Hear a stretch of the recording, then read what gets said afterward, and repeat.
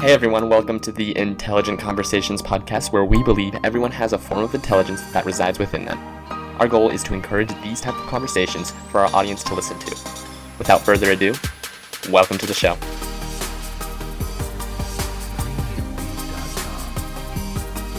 Hey everyone, welcome to the Intelligent Conversations podcast. Today I have Jack Cameron. He has been a journalist, author, and is an activist on the topic of gender issues for men. He's coined the term counter-feminist, and I think we'll be hearing a lot about that from him today, so I'm pretty excited. So Jack, I'm actually kind of interested to hear your thoughts on this. What exactly is a counter-feminist? A counter-feminist is a distant cousin to an anti-feminist. An anti-feminist is a person who hears women talking about the problems they have by virtue of being women. They talk about feminism. And an anti-feminist says, that's a bunch of baloney. I don't believe a word of it. Women are on a pedestal. They don't have any problems. It's easy for women. That's an anti-feminist, somebody who says feminism's a bunch of baloney. A counter-feminist, by contrast, is someone who listens to feminists talk about sexism against women, discrimination against women, the problems women have by virtue of being women.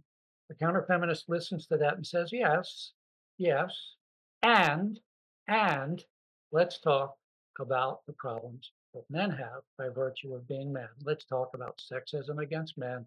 Let's talk about stereotypes and biases against men. There are two main mottos or two main sayings that a counter-feminist might use. One is that feminism is 50% correct. And if you don't understand that, you're 100% wrong. All right. The second thing is the most sexist idea of all is the belief that only one sex is ever harmed by sexism. So you use those two ideas, you sort of get, what a counter-feminist is about. Women have problems by virtue of sexism, because of sexism. So do men. And for 60 years, we've talked about it. We've talked about women's problems by virtue of being women. We haven't done much talking about the problems men and boys have by virtue of being male. And we need to do that. So I'm gonna kind of just ask a question off of that. What would you say is some of the problems then facing men that are sexist towards us? Well, let's back it up a little bit and let me just answer what are some of the issues we face by virtue of being male because of sexism, because of stereotypes, because of societal expectations. Well, one would be we commit suicide about 3.5 times more often than women and girls do. That might be worth talking a little bit about. You ever hear anybody talking about that? No. Not really. No, the excuse that's often given is, well, men have more access to guns than women do, women and girls do. Well, women and girls have access to carbon monoxide, they have access to ropes, they have access to knives, they have access to bridges that they can throw themselves off of. So, virtually whenever there is a problem that men want to talk about uh, concerning what's going on with us by virtue of being male, there's a ready answer to dismiss it. Oh, it's not important. Women really have it worse. There's also a funny little saying that those of us in the men's movement have. It's a sort of a meme, and it shows a headline, a newspaper headline saying, "World to end tomorrow," and then the subheadline is "Women hardest hit." That's the Yeah, way it is. World to end tomorrow, women hardest hit. It's always worse for women. Always worse for women. And I don't want to get into an argument about who's got it worse, but there are problems that men and boys have that deserve at least a little consideration, at least a little addressing, at least a little recognition. Now, one of the very worst examples I can give you of sexism against men is the fact that President Biden, even before he was sworn in, announced, and then right after he was sworn in, he actually created a White House Gender Policy Council. It's a council in the federal government that is devoted to looking at the problems that occur in our society around gender issues. Um, I mentioned suicide, much higher for men and boys. Life expectancy, educational underachievement. Did you know that 2/3 of the opioid deaths in this country were male? I had no Probably idea. didn't. No, nobody talks about that. Now, if 2/3 of the opioid deaths were women, girls, we would have heard about that, right? Oh yeah. Okay.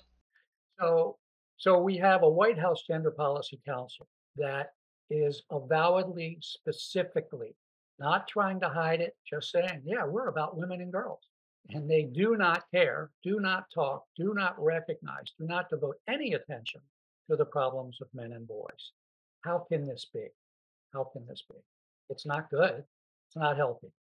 Yeah, that's an excellent point you bring up. I mean, at the end of the day, women and men are going to face problems or whatever, but if we only focus on solving one of the gender's like issues that they have, then the other one's going to get left behind. You mentioned that education. I see that all the time. Men are totally getting downplayed. Especially STEM activities and stuff, they're always catering towards women. I'm like, yes, we want them in there. We want them in those type of like jobs and stuff, but at the same time, we can't leave men behind in that. And I like that you kind of touched on that. Well, good. I'm glad you like that. And let me pick up on that. I bill myself as the counter feminist social worker. Now, you mentioned STEM, and I think it's fine that we are trying to get women into science, technology, engineering, and math. That's fine. We need all the talent we can get. It's a shame to waste that talent, um, and to tell girls that they're not welcome in these professions. Um, but you know, the idea that women bring any particular perspective to science, technology, engineering, and math is sort of questionable, especially in comparison to what I'm going to mention in a second. I mean, when an engineer is designing a bridge, you run some calculations, and the calculations that a male engineer is going to run are going to be pretty much the same as the calculations that a female engineer is going to run. And there really isn't much of a female specific perspective on what a bridge needs to have to be safe and sturdy. Now, there is nothing of the sort, no STEM program at all in social work. I got a master's in social work. Social work is about 88% female. Is there any discussion about trying to get more men into social work? The answer is, I don't know of any, and I've tried to get it going, and social workers just are not interested. Now, it seems to me that if there is value in having diversity, gender diversity in a field like engineering, there is at least as much value in having gender diversity in a field like social work.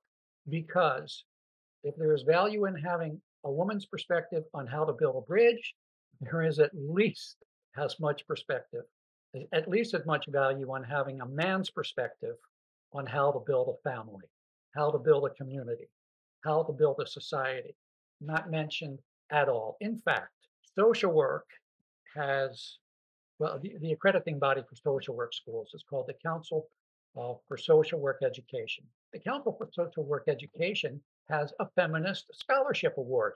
Feminism has to be part of the curriculum of social work schools. We have to talk about the oppression of women. And who's doing the oppressing? Well, those naughty, bad, evil men, of course. And so whenever there's a problem between men and women, the default position is, well, it's the man's fault. You know, um, TMM BMW, the man must be made wrong. TMM BMW, the man must be made wrong. Even if you have to go way out of your way to cook up some idea for how he's wrong, he's wrong, because the sisterhood of social work requires that the sisters stick together. And if a woman has a disagreement with the man, well, he's got to be wrong. It's got to be his fault. because otherwise you have to tell the sister, the woman, that, maybe she did something wrong, and that wouldn't be sisterly. Now compare that to male culture. If you do something wrong, Josh, I'm probably going to say to you, "Hey, Josh, man, you really blew it. You shouldn't have done that. Let's Exactly. talk about that. Let's talk about that. You hurt those people over there. Let's talk about what you can do better next time." That's male culture, and it's a good thing. Female culture doesn't quite have that same idea of honor. And female culture has a lot of good things to it, but so does male culture. And when men do bad things, men call other men on it. Not every man calls every man on whatever bad thing a man does, but it's part of our code of ethics. It's just one of the things that we're proud about, that we take responsibility and we call each other out if we have to.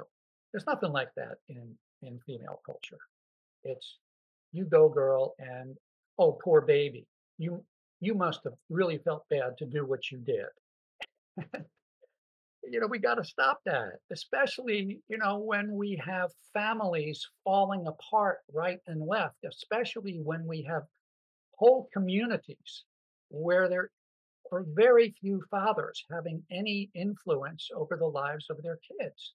You know, the idea of diversity requires that we listen to men's point of view about how to raise kids as much as to women's point of view about how to raise kids. Men aren't right, women aren't right, but we're both right when we listen to each other and respect each other's perspectives. But social work, and I think that the society generally is not very respectful of men's abilities to be good, valuable, nurturing parents. It's very much like 60 years ago. Our society did not respect women's ability to do math, to be business managers, to make hard decisions. Um, but after 60 years of that, how about a little equal time? Yeah, I see that. I actually I remember can't remember the name of the article, but I was reading it or whatever, and they were interviewing this guy, and they're like, why do you think guys aren't getting married as much? Why aren't they like developing relationships, like you said, starting families, developing a good community? And I remember the guy, he just said, he's like, well, I have more to lose at this point. Like, if I get a divorce, then I have a chance at I'll never see my kids again. And then I also have a chance that all my like possessions are gone. Like, yes, if I did a bad thing, then yes, I probably should be punished. But at the end of the day, it's like, is it really equal in that aspect? I don't know. I kind of want to hear your thoughts on that. Well, if a man does something wrong, maybe he should be called to account. Whether punishment's the right way to think of it or not. Uh, depends on the circumstances. But he should be called to account. And the circumstances you just talked about certainly can happen where the man does something wrong and he suffers bad consequences. But those same exact things can happen when a man does nothing wrong. It can happen. Those same exact things can happen when the woman says to her husband, "Honey, I fall in love with someone else, and I'm going to move with him to Idaho, and of course I'm taking the kids." Yeah, I definitely agree with that. See you, kid. Maybe I hope I can save enough money to fly out to Idaho to see you. It's it's it's not right. It's not fair, and and and it's destructive.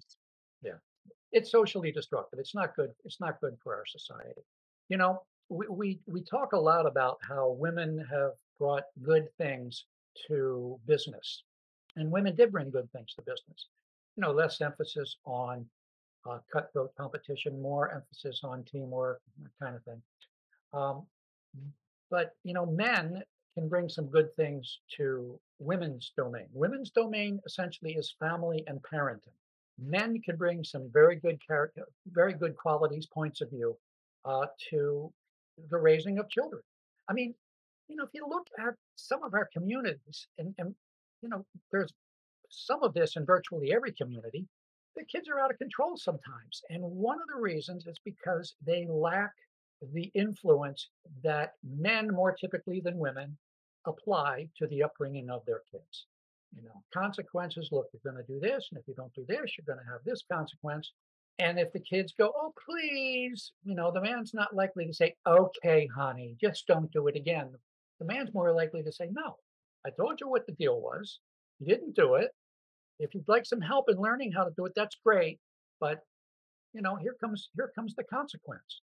And to dismiss men's abilities to bring valuable perspectives, points of view, values to families and communities is at least as reprehensible, bad, harmful as um, demeaning and uh, disrespecting women's ability to do math and science and be managers of some big corporation. I mean, which is a bigger insult? You can't do math, or you're a scumbag to your kids. It's just, it, yeah, yeah. I mean, yeah, yeah, yeah, and that's often what the message we give to men and fathers, and not just fathers, but to men in general. Um, if a man doesn't make money, he often has no place in his culture, no place in his community. He's a loser. He's scum. He's a bum. Get rid of him. Yeah, I yeah, sorry about that. Yeah, I definitely uh agree with all those points you just made. I have to say, so it's almost like in a way that it's like a balancing act. Like women bring this to the table and men's bring this to the table, and then in a way they kind of use their strengths and weaknesses to try and propel themselves to, like you say, a better society, a better community, better families, and just Yes, things like that. just think of an individual marriage, one man and one woman. What's a healthy marriage? Where they talk to each other, they listen to each other when they got a problem to solve. What do you think? What do you think? Well, maybe could we do this? Could we try that? Let's try. Okay, let's try this now. And if it doesn't work, we'll try this next. It's healthy communication. Um, Feminism has done a pretty good job of silencing men. You know, when feminism started, well, actually, before feminism started, you ever heard of Betty Friedan? I have not. Okay, Betty Friedan wrote a book called The Feminine Mystique, and it's generally credited with starting the modern women's movement. She talked about the problem that has no name. Women back in the 60s, stuck at home all day, were going crazy. They had college degrees, but their role was to stay at home, and it was making them crazy. They were popping Valiums, having martinis in the afternoon, getting drunk. It just wasn't working for them. So Betty Friedan wrote about that. But at the same time, in that same book, she wrote about how all of this was affecting the husbands and the fathers and the men. And she was very sympathetic to men. Well, along comes um, radical feminism, a group of women called the Red Stockings. I think they were either in New York or Boston, and they issued the Red Stockings Manifesto, and it basically said, "We identify as an oppressed group. We are oppressed. Women are oppressed, and we identify men as our oppressors. So instantly, we are the enemies. We don't need to talk to you because you're bad. We don't need to listen to you because all you want to do is oppress us." Here we are in an era where women have helped us see that it's really good and important to listen to your stakeholders and really listen to everybody's point of view and try to find a win-win situation. And in this era where all of that is supposed to be the case, it's really mind-boggling how thoroughly men have been demonized, shut up, and kicked away from the table. We don't have a seat at the table. And you know the saying about if you're not at the table, you're on the menu? I think I've heard that a couple You times. heard, yeah, and we're on the menu. I mean, we're getting sliced and diced, and our interests, our value, our place in society is being decimated. It's not good. Yeah, I have to say that that you bring up a lot of great points that I would say that I've never actually like thought of it in that way before, and that I love that you like are sharing that with me. So I kind of want to like getting a little bit like, how did you what is kind of like your career path to how you got to where you were today? Because I mean, I think you mentioned that you were a social worker and that it's like 88% women that are in that field. I kind of want to know a little bit more about that. Okay, well, I went back to social works. I went back to school when I was, let's see, it was 2005. I was 54 years old when I went back to school. I quit my job. I was an IT person at a big organization in Washington, D.C. Had a pretty sweet job, but I didn't really care about that organization. I didn't really care about their mission. I do care about the social issues of men and boys. So I quit my job and went back to school to get an MBA, MSW dual degree, Master from Business Administration, and a Master from Social Work, because I was concerned about the social issues of men and boys. And with the MBA, I hoped that maybe I could uh, start or manage a program of some sort. It never happened. Now, how did I get the idea in my head that there were social problems for men and boys? Well, we back up from 2005 when I went back to school to 1982 when I was on a co-ed softball team. And we would go out after our games on Tuesday nights. After the games, we would, go out for dinner and drinking and dancing and partying, and it was always great fun. And then, after a while, we'd sit down and have our dinner. And 2 weeks in a row, this happened to me. One of my female teammates was sitting me down and talking to me about her boyfriend. Now, I'm a good listener. I like to listen. I'm very interested in what people have to say. So, 2 weeks in a row, telling me about their boyfriends. And both times, these women ended their stories about their boyfriends by saying something to the effect of, and so he's a real jerk, don't you think? And I said, well, you know, maybe he's a jerk, but based on what you're telling me, maybe the way it looks to him is such and such. I don't remember what the details were, but I said something that was perfectly obvious to me as a possibility. It would be perfectly obvious to you as a possibility. And both times the women said, "Oh my God, I never thought of that." And so it and so it occurred to me that maybe the male point of view is just really not very well valued, understood, respected, and maybe also it's not being very well articulated because in a lot of ways men are afraid to tell women what we really think and what's really going on with us.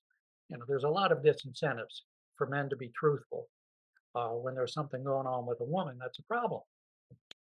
So I came home and I spoke to my girlfriend. She was also on the team, and I said, that was pretty interesting. And maybe I think I want to start a radio show. No, I think I want to start a magazine to talk about these issues because they're important, and it's just mind-boggling that the male point of view is just nowhere to be found. And she said, "Well, look, printing is expensive, postage is expensive. Maybe instead of doing a magazine, why don't you try to do a radio show?" And bing, bing, bing, bingo. That was a good idea. I went to a local station north of Baltimore at a university, Towson University, and pitched this idea of doing a show. And they said, "Sounds pretty cool." And I did it from 1983 to 1989. Now, it didn't take long doing a show every week about what's really going on with men to find guests who wanted to talk about serious social problems.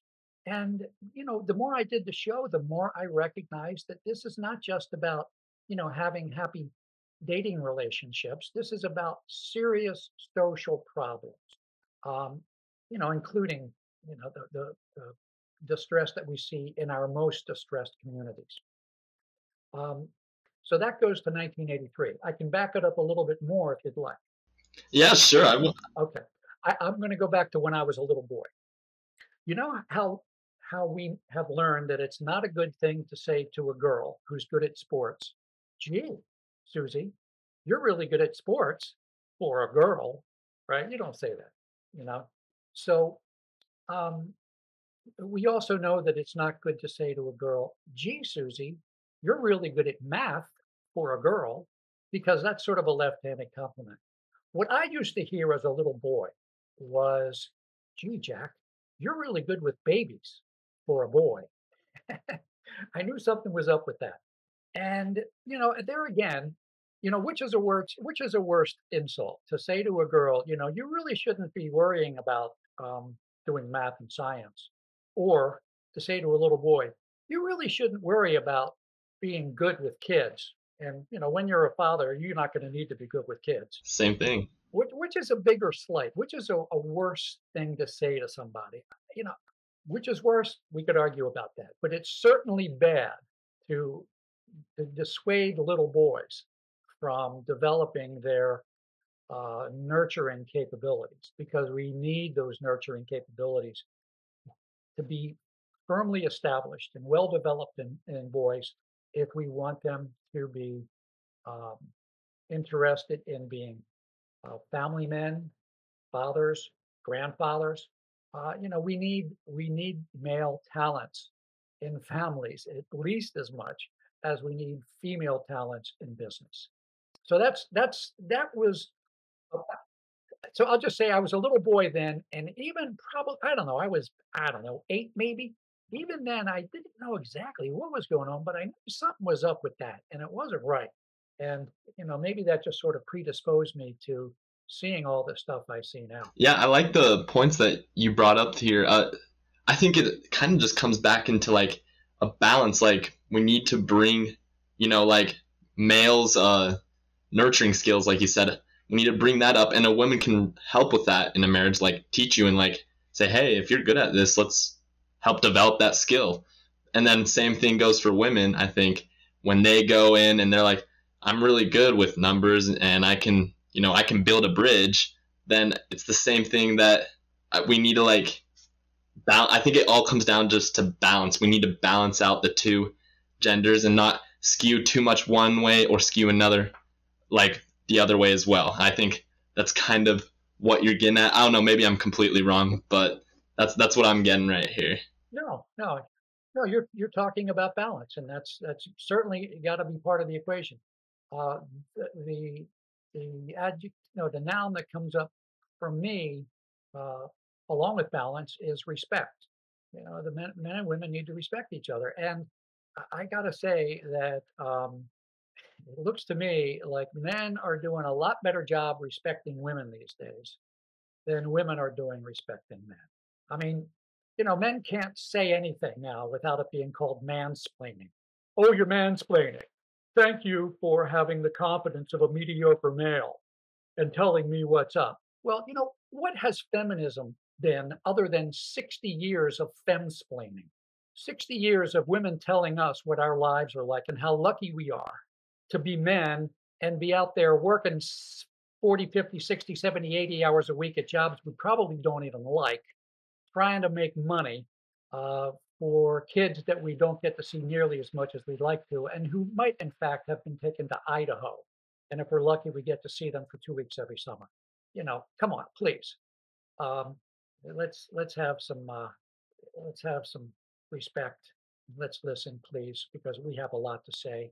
And if you listen to us, we can really be much better allies than if you preach to us and blame us and scold us and try to spin everything that happens between men and women in the way most favorable to you and least favorable to us. I mean, just listen to the idea of believe the woman. Now, suppose you were in college somewhere and you had a date with some woman, some co-ed, some I don't know if co-eds, you probably can't say that word these days. So some female college student, and you have a date or two with her, and you decide you don't like her, and she likes you, and she's going to get back at you for breaking up with her.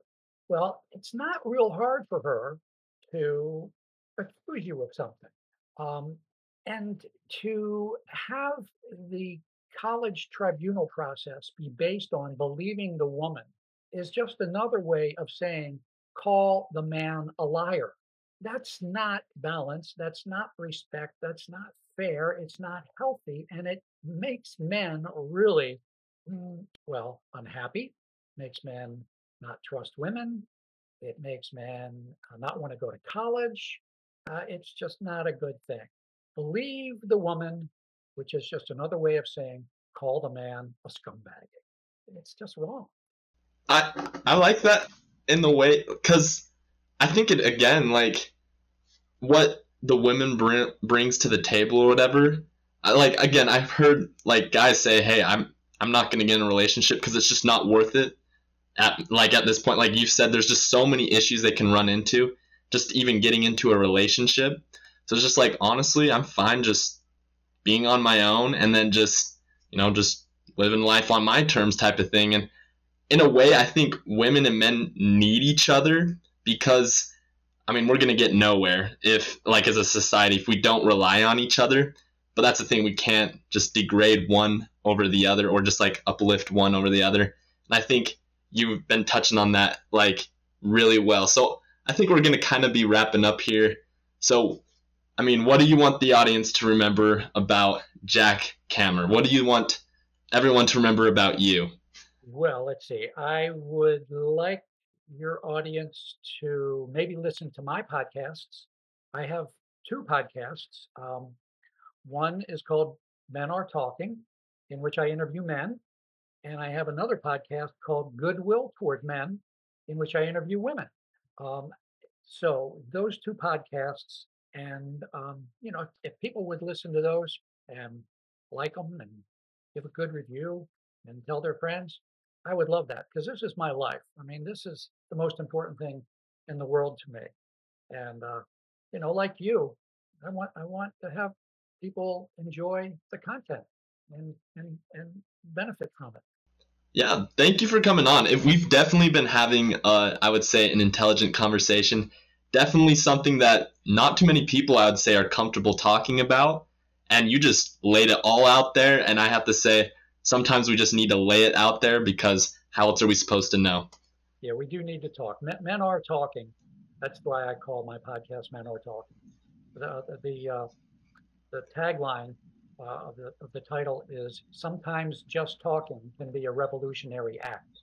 That right there that's some wisdom right there. I love that tagline. So I'll definitely be giving a couple of your podcast episodes a listen, hearing it, because you definitely have some great ideas and great things that I think do need to be addressed.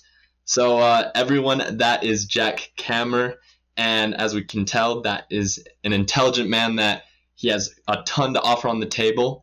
And tune into next week's episode. I look forward to that as well. And we'll see you guys next week. And let's get after it.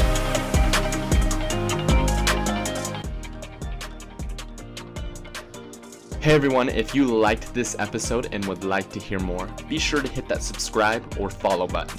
We release a new episode every Wednesday for you guys to listen to. Thank you guys so much for the support that you give. We could not have done this without you guys. If you would like to be a potential guest on the show, check out intelligentconvos.com, and there should be a form there for you guys to fill out.